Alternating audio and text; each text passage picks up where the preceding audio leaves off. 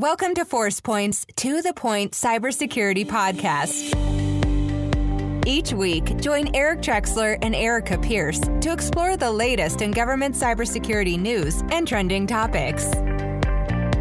Always covered in 15 minutes or less. Now, let's get to the point. Hi, and welcome back to The Point Cybersecurity. So if you joined us last week, you heard the conversation that we had with Katie Arrington, the CISO for the Department of Defense for acquisition. We're going to continue that conversation this week, and please continue to always join us every week and let us know what you think about our podcast. One thing is, I'm wondering, certainly I think what you're doing here, especially in defense world, it's incredibly impressive. And obviously there, as we talked about in the beginning, there is certainly a need that's driving the sense of urgency here. Do you foresee that across other agencies and departments in government, especially those that do deal a lot also with some of these same contractors, frankly, do you that they will also start to roll out similar standards? And then second question is, it's a new decade. Where do you see, with this being rolled out right now, where do you see us, let's say 2030? I know we talked about 2025, but where do you see us in 10 years from now as we roll out this now, starting with Department of Defense? Okay, so I know other federal agencies are already looking at it. So I've got to work all the bugs out. Everybody listening to this podcast. Lucky you, right? Yep. Listen, there will be problems. I would rather. Of course. There will be challenges, right? We will overcome them. You all keep forgetting, remember who we are. We are the people that put the man on the moon. We can do this. We're going to have our issues. We will stumble, I am sure. But I do believe that as we roll out in 2020 and 2021, you're going to see several other federal agencies, large ones, adopt the CMMC. Where I think this ends in 2030, I think that the CMMC becomes, two things I know. In 2020, it is going global. So if you are in let's say Canada or the UK or Australia, and you're in the manufacturing or you're part of our supply chain, you're going to have to get certified. We're already talking to our Five Eye partners. If you go back in time, back after World War II, when we started doing military standards, the MIL-SPEC, about manufacturing defense products. At the same time we did that, and NATO stood up, they had a NATO standard on basically what they defined as quality and safety in manufacturing. When those two started to elevate, they came together and created something called the ISO, the International Standards Organization. The reason I took so many different, our team, we took so many different standards and put them into the CMMC is like ISO, International Standards 27001. You'll see that in the model. I actually put that in there because our partners, our allied partners, are already doing a lot of this. A lot of them have already moved out and they have their own cyber certifications. So we are working with them to do reciprocity, to meld them together. And I think CMMC will become a standard that will be used in a global environment in the very near future. Where I see it in 2030 is that much like now there are FINRA is a financial cyber certification. Companies have, there's HIPAA for the healthcare, but I think it's going to get more robust with the CMMC added to it. But that will become the norm. And I hearken to say that I think cybersecurity insurance will become part of our daily language. Mm-hmm. Much like, I love that. Car insurance, we have home insurance, we have renter's insurance, business insurance. It only makes sense that I think that in 2030, one of the things we look at is cybersecurity insurance, because we know, it will happen, but are you doing your due diligence to buy down the risk and buy up the uncertainty? That will determine your rates, but I think that that's absolutely where we'll be as a nation. I love that. Yeah, I love the reference to ISO. I hadn't thought about it from that perspective, but it's something that needs to be built in from the beginning. We talk about that all the time. In the industry, we keep spending more money and getting further and further behind the problem because, quite frankly, it's easier to steal it than to build it. Oh, yeah. And why fight it if you can just break it, via cyber, changing the plans, back to your point. But having it as an industry standard, something that's just built in, and makes that's, sense. When we think about most of our weapon systems, right, they're 20 to 30-year legacy systems, right? So we have to get good at what we're doing now. And by just shoring up and the simple stuff, which, it's Occam's razor, always the simplest and easiest solution, like you always go to it.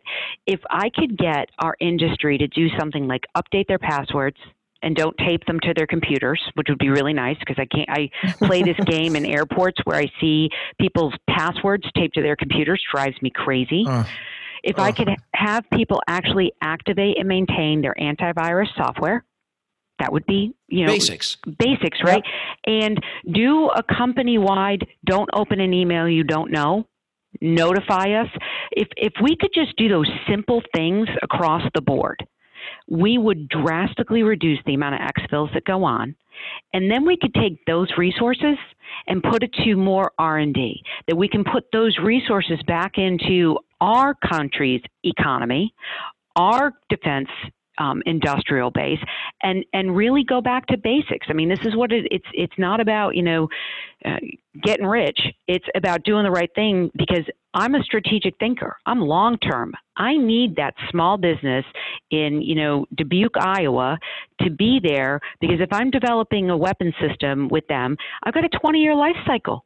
I need you to be there in 20 years. I want to make sure that you have the right investment, that you have, the standards that you need to do business. And cyber is one of them. And we've defined quality and safety really, really, really, really good in this country. I mean, we do an amazing job. The aeronautics industry has shown us when there's a safety issue, they share that information, because it's important to people's lives. We have to get that way about sharing security threat intel so that we can protect ourselves, because we really are in a whole new realm of business espionage and cyber attacks, and we have to get there. And it's because there's no there's no I in team. It's with 90% of our data living on our partners' networks, it's a we thing, and we have to work together to solve it. So I have a question, Katie, for I'm jumping in on you, Erica. Sorry. I know. Totally was excited. The cost of certification being considered an allowable reimbursable cost. How are we looking at that from a budgeting perspective? I mean, are we plussing up the DoD budget? Are we just going to do less? Are we pulling it out of future savings where we're not going to have our intellectual property stolen? Or in the example you gave, which I don't think a lot of people think about, we're not going to have our product configured by an adversary who logged into one of our systems. How do we pay for that? So we've gone through the first initial ones that we're talking about doing. We're working with the PMs to ensure that there's the cost, and doing some cost analysis and cost realism has been something that we've really been focused on. I'll say that we have been working with all of the right federal agencies to make sure this happens. Then we have the money. The big one is OMB. They have been very gracious to us to understand the cost, but we kind of need to take one step back, right? So if you're a company right now and you have DFAR clause 252.204.7012 and you are touching CUI, you've already CUI controlled unclassified information, right? You have been attesting that you're doing all 110 controls of the NIST 171. Have you been doing that for free? We're all lying to you. We're all lying. So it's not lying. It's just they don't. So we've been working with the PMs to make sure that the cost realism is there. The Navy has leaned in. The Air Force has leaned in already with cyber requirements in their contracts, and they're understanding that they're paying for those. But the challenge is that once again, I say that it's I came from being a contractor. I mean, that's where I cut my teeth in DoD, and what we haven't, DoD unto itself didn't realize, and that's why the CMMC is so important, is that companies generally don't work with just one branch of service, right? They're working with all. And when you have one set standard for Air Force or one set standard for Navy, it is financially a burden for companies to have to go out and, meet that criteria or this criteria to be doing the work. The CMMC unifies that. Therefore, it'll reduce the cost for industry to get certified. It's a one-time, once every 3 years you get certified. We're going to build it into the rates so we understand the cost.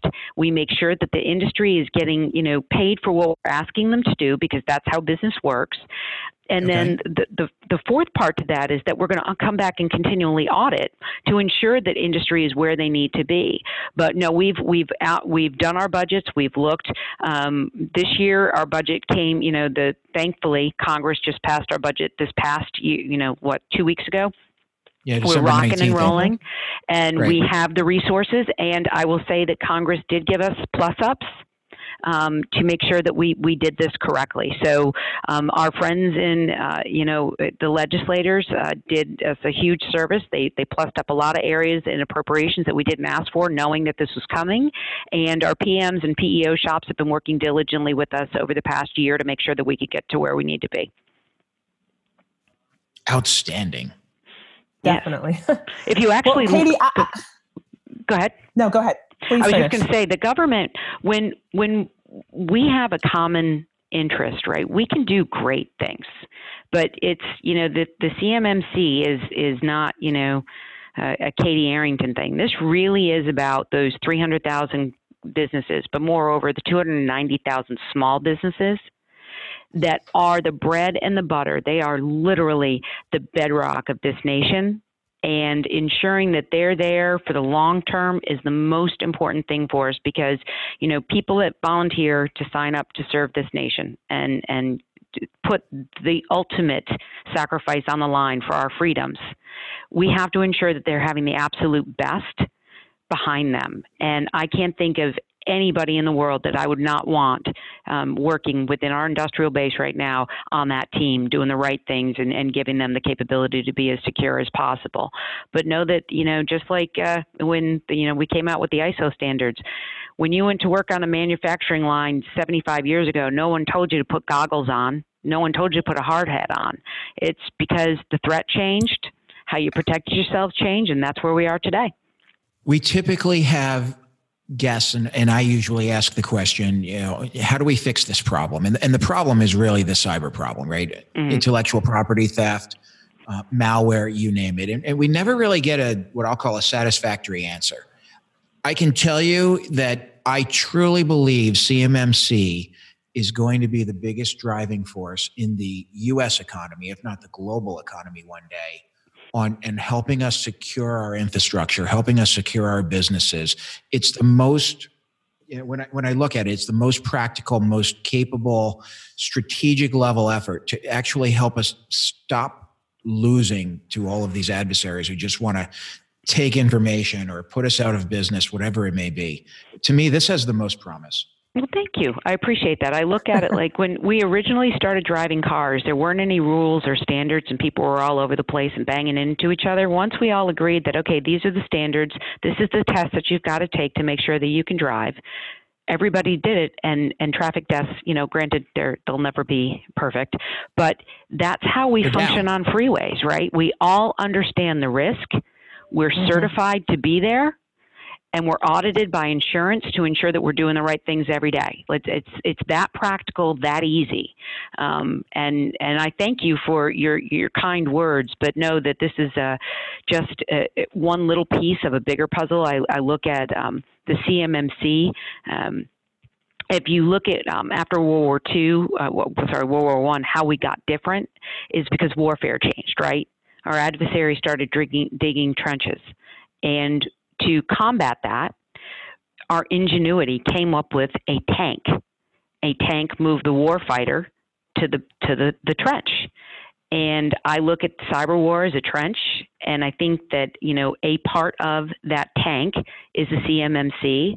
I think that there are things that will be coming along down the pipeline that'll help businesses even more, but I do see it as an essential part. I would say that the wheels or the tracks to make the cybersecurity tank work.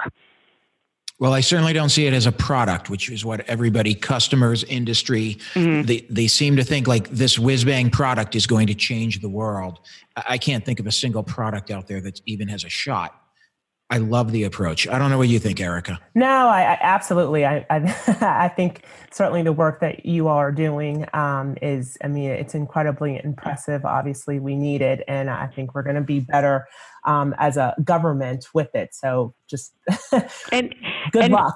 It's a lot. Thank you. But so the listeners to your podcast, one of the things I would say, right, is that we are one of the areas to really help us help ourselves is that we understand that most small businesses, if they need to be CMMC 3, which is, basically the instantiation of the NIST 171, that we That's totally, level 3, Katie? Yes, that they will need cybersecurity as a service products. They absolutely, if there's a product company out there, look at the most recent CMMC model. Tell us, shoot it. There's a website on the portal, an email address on the portal you can submit.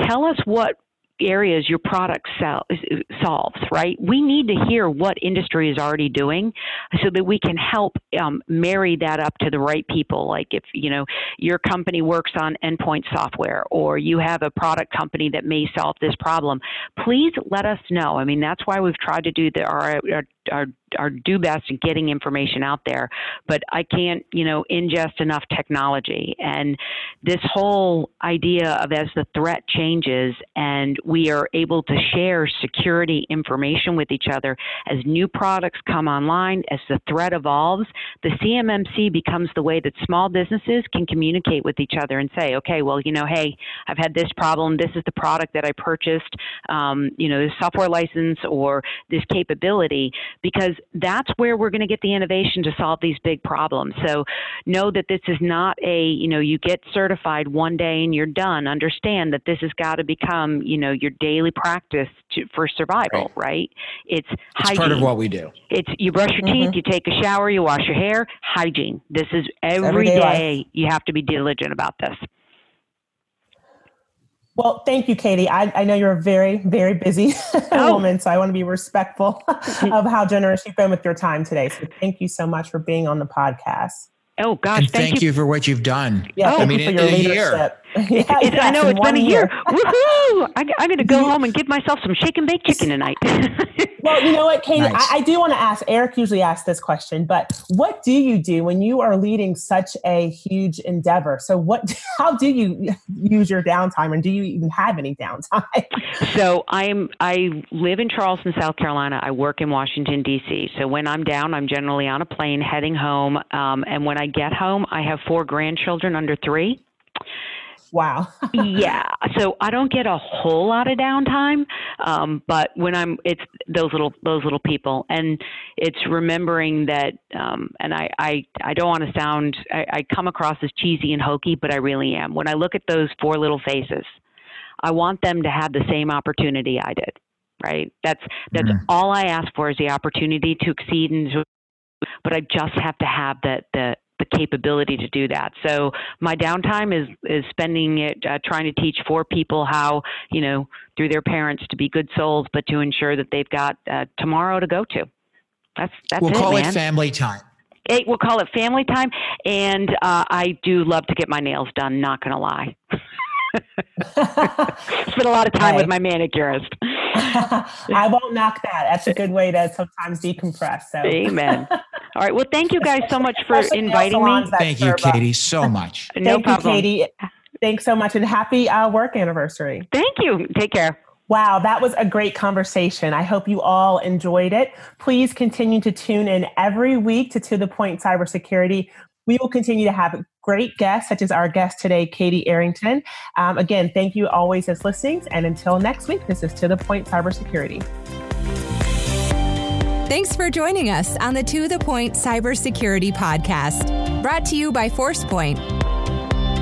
For more information and show notes from today's episode, please visit www.forcepoint.com/govpodcast. And don't forget to subscribe and leave a review on iTunes or the Google Play Store.